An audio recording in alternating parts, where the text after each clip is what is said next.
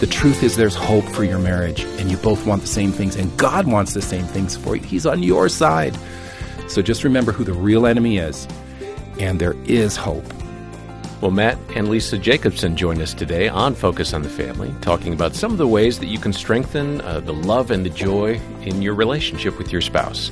Your host is Focus President and author Jim Daly, and I'm John Fuller. Well, John, we create a lot of marriage content here at Focus on the Family, primarily because that's one of our major areas is marriage and parenting and advocacy for kids and then engaging the culture, in addition to evangelism and helping people come to know the Lord. So marriage is one of those prominent things that we try to help people do better, including ourselves. Yeah, I always benefit from these conversations. But, we're listening. This is a two-way dialogue. I like the way Dr. Dobson always talked about that. We want to hear from you, even if you just want to tell us something. That's important to us because we collect that information and it helps shape future programs and content that we create. So if something strikes you or you have an idea, just let us know. John will give those details later.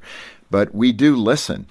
Some of the top questions we've received are about navigating busy schedules. That's up there. Certainly financial issues, often intimacy issues, communication and conflict, and then a lack of respect or appreciation in that context of marriage. And these are important topics, right? And although they often present themselves in small moments every day, it's that drip, drip, drip effect. Mm-hmm. And over time, that can become water torture in a marriage, if I could say it that way.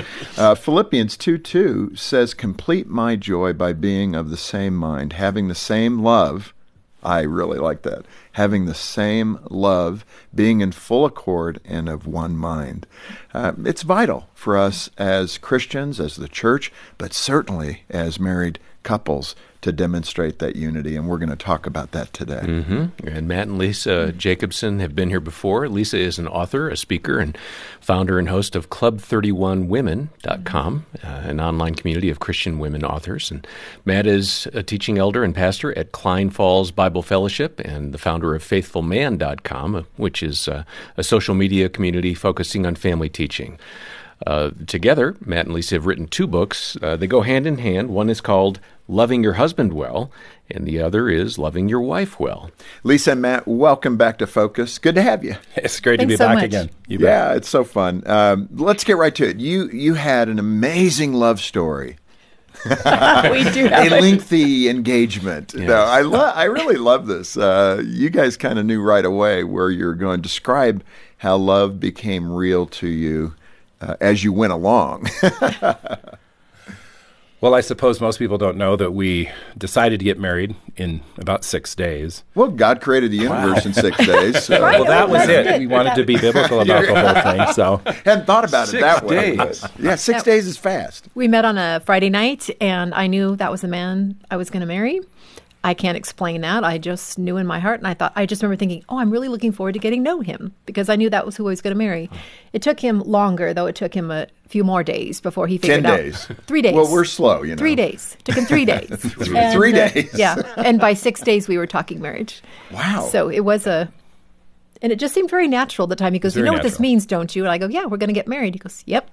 And So how did that? Yeah, there is a process to this. That's a pretty. Should You're be. going from square one to you know 25. what there is. I don't know if we have time for the whole story, but my assistant, I used to work in publishing, and my assistant came to me one day and said, would you be willing to date my friend? Here's her picture. And I said, oh, absolutely, let's do it.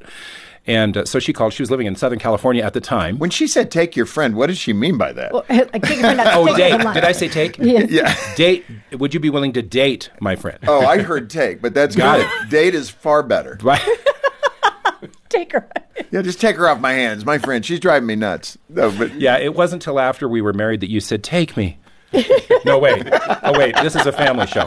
But anyway, so I said, sure. And so she walked into my office in about a week after that, and all this happened behind the scenes. I didn't know that she had called Lisa. Turns out Lisa was coming up to visit and had some other things too, I think involved in a wedding. And so I had said, sure. She knocks on my door. My assistant knocks on my door, and she said, you know that girl I was telling you about? I said, yeah. She said, well, she's standing right outside your door, and I was thinking you could take her to lunch. wow. I think this I woman said- was the matchmaker. And I said, That's not going to happen. Oh, wow. She This goes, was what? our first meeting. She said, what? I said, I'm not going to be, what? She's here now? I said, sorry, you're taking her to lunch, not me. So she said, well, would you at least come out and meet her? So I said, sure, I'll come out. And I was really polite. With that kind of attitude? He was I was so really rude. polite. He was so rude. You were rude. Wow. And you knew right then he's the man you want to marry. No, That's why I said there's a little backstory here. Yeah, that's okay. right. It took a So little no, I bit said of if he time. was the last man on earth, I wouldn't go out with this guy.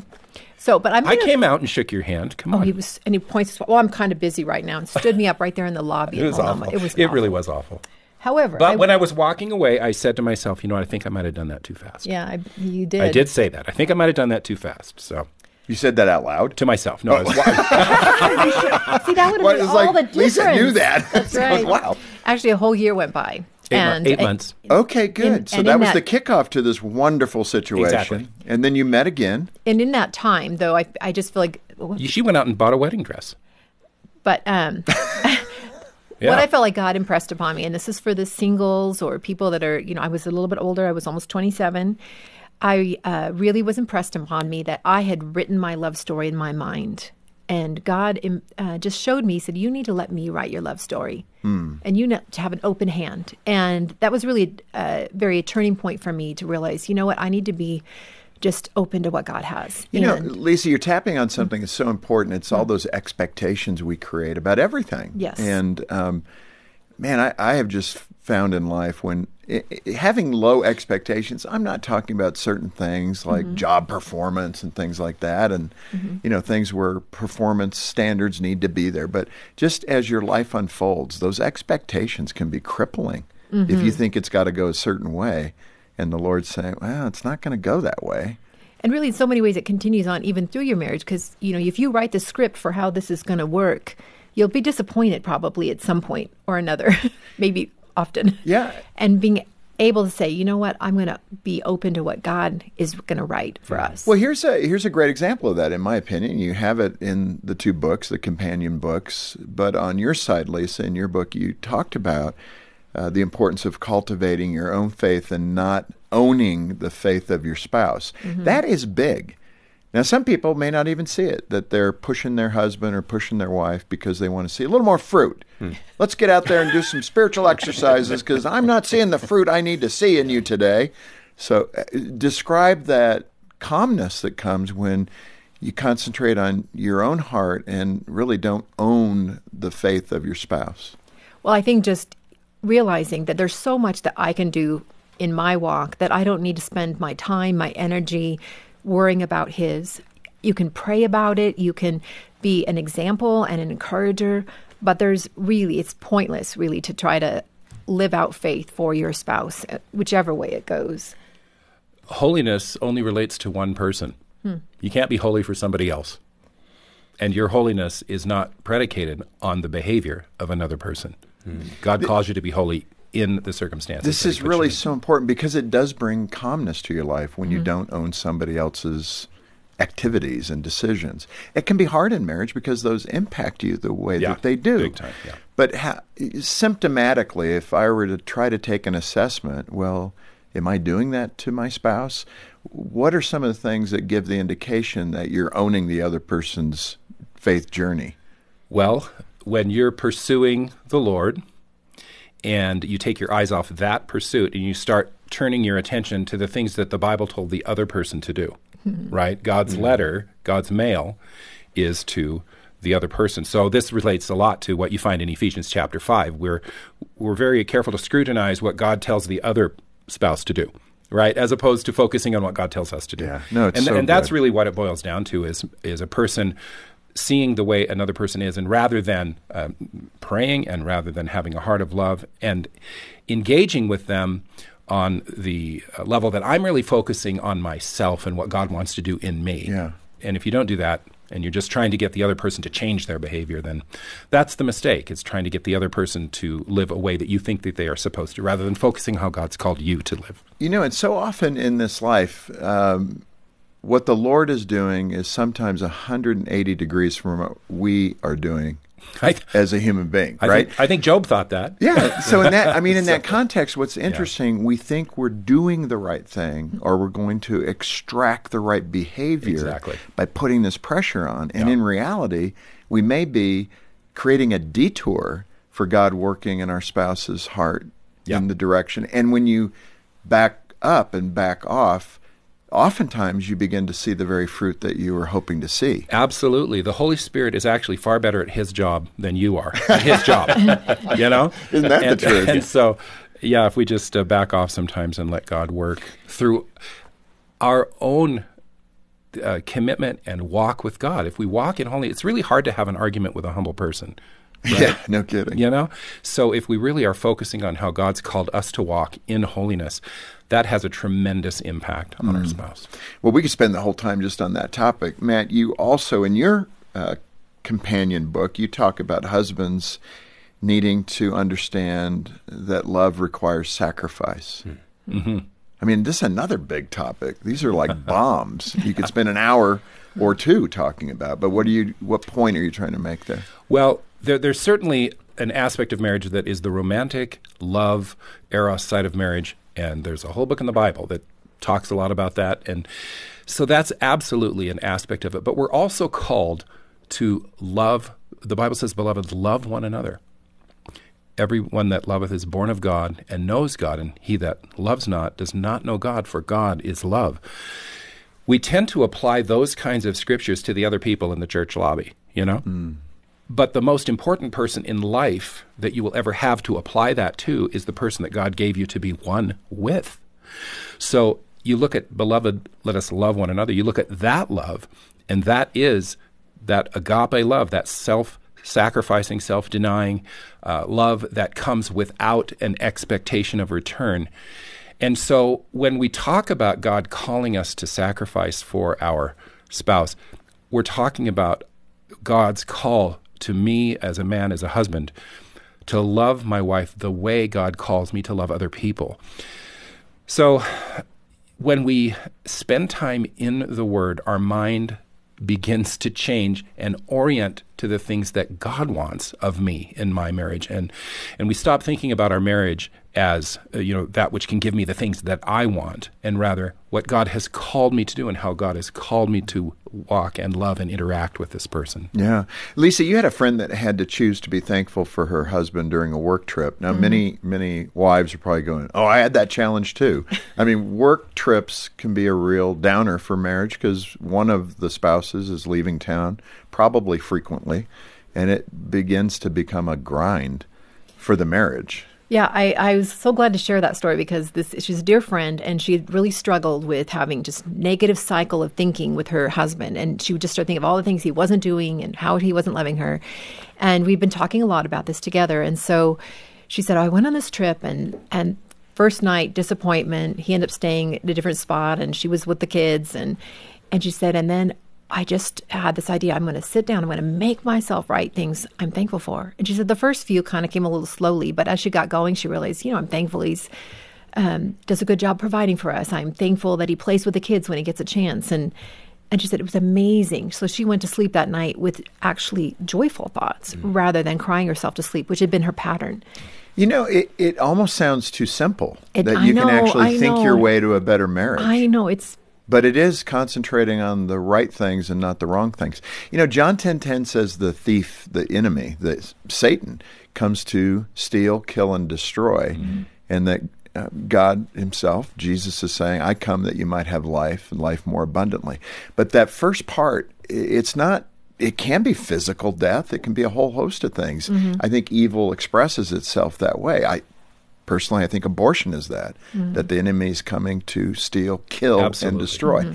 But that's true in a marriage, too, to kill a marriage. And in fact, someone shared with me that, marriage is the representation of God's image on this earth, that he created man and woman to be his image on this earth, and that the two become one flesh, and that every marriage that walks this earth is a stench in the nostrils of Satan. Absolutely. And that's why he attacks it every day. Absolutely. So in that context, Matt, why is that contentment and respect so vital to cultivate a loving biblical marriage? Well, I think you touched on it in terms of this business of being one, spending time thinking, what does that really mean? And at the core of that oneness is the concept of fellowship. And that's a word that we kind of throw around, a little bit in Christian circles. Well, fellowship, we're having donuts and coffee after church. That word fellowship is a word that means the participatory interweaving of our lives together. That is an image of peace and unity and commonality of purpose. And so, Satan hates all of that. And you can't find contentment if you don't discipline your mind and your heart to think in terms that God has spoken relative to your marriage. There is a terrible theology that is based on a very wrong understanding of one single verse in Scripture, and that's at the end of Ephesians chapter 5, and it says, well, the man needs to love his wife and see that she respect her husband. But if you actually look at that word, it's not the word for respect.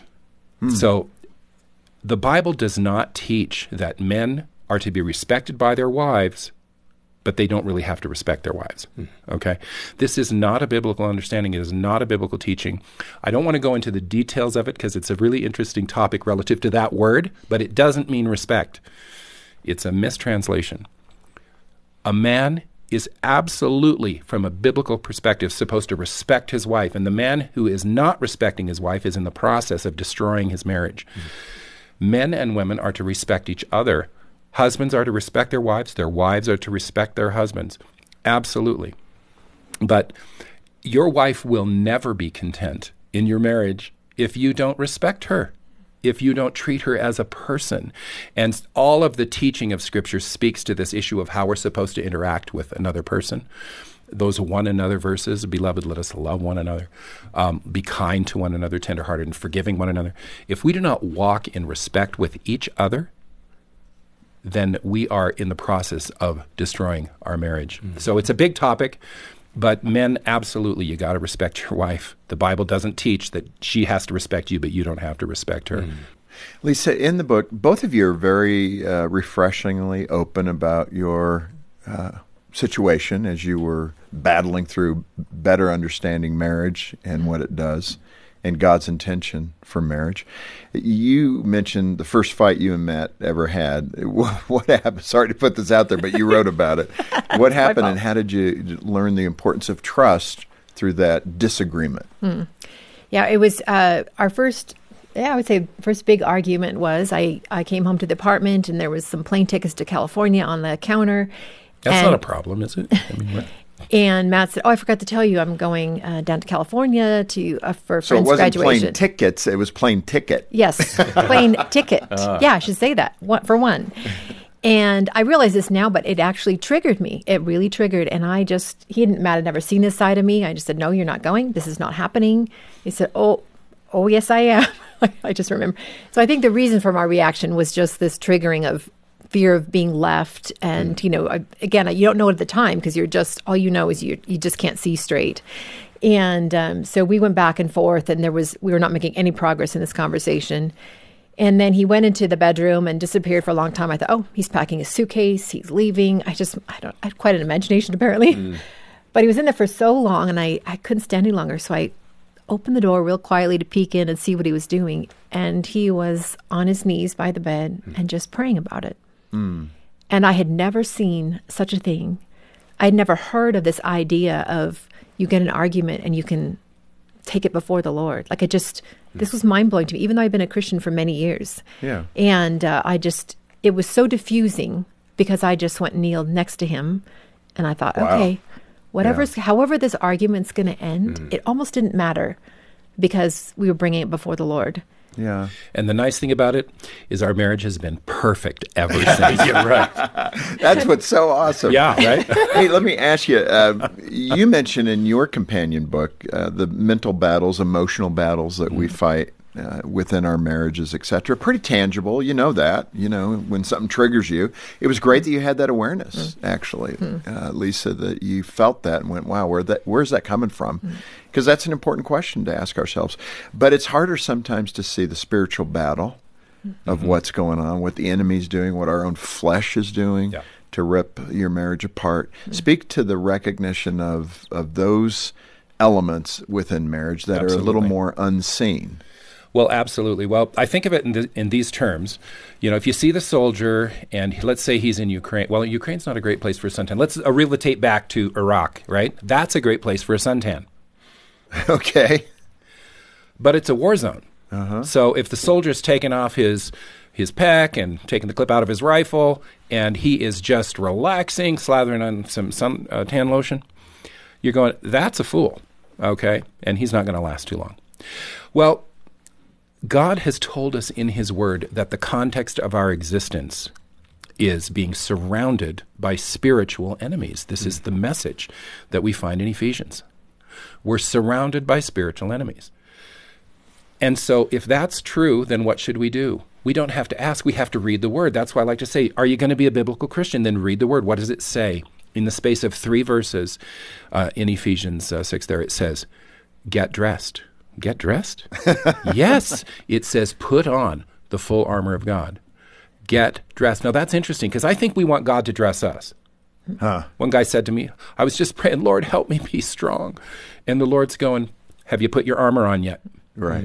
Because we are in a spiritual battle. That is the context for the Christian's life. Well, and you're saying it requires preparation. It requires being purposeful and preparing. And it's so easy because of all the noise in life just to show up on game day and, okay, we're going into another day. And we haven't been in the Word. We haven't listened to what the Lord said. We haven't prayed. We haven't yielded our heart to the Lord.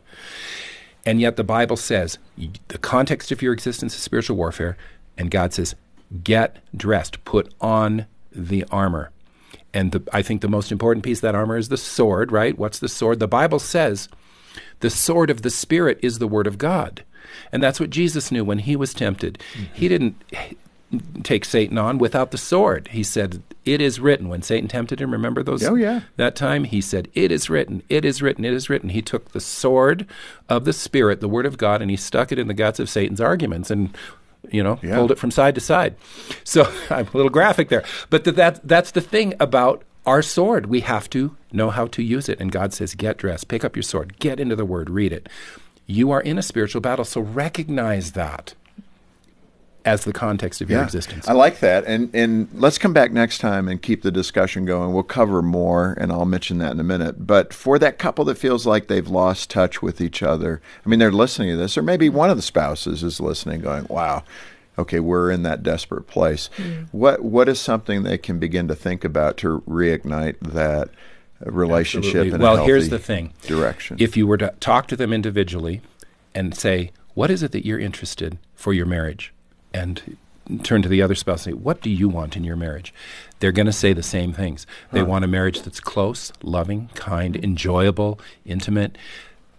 Just remember, your spouse is not your enemy. Satan is at work. He's the enemy. He's the destroyer. He's the one that wants to prevent you from the things that you both want. The fact is that you're standing on this little canyon wall, and you look down, and it's the abyss. It goes forever. But you're really just about a foot apart, and you could step right across that. The truth is there's hope for your marriage, and you both want the same things, and God wants the same things for you. He's on your side. So just remember who the real enemy is, and there is hope.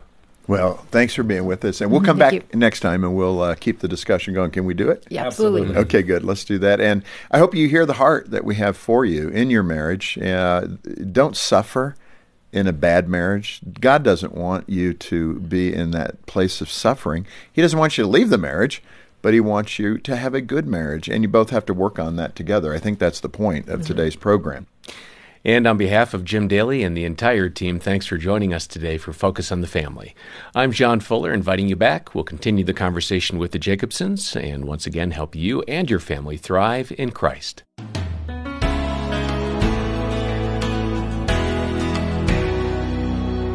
Through choosing the way you think about your spouse, being of one mind in Christ, and cherishing him through every season of life, you can have that lasting and thriving marriage through the years. I loved how Matt closed off the program today saying, the truth is there's hope for your marriage, and you both want the same things, and God wants the same things for you.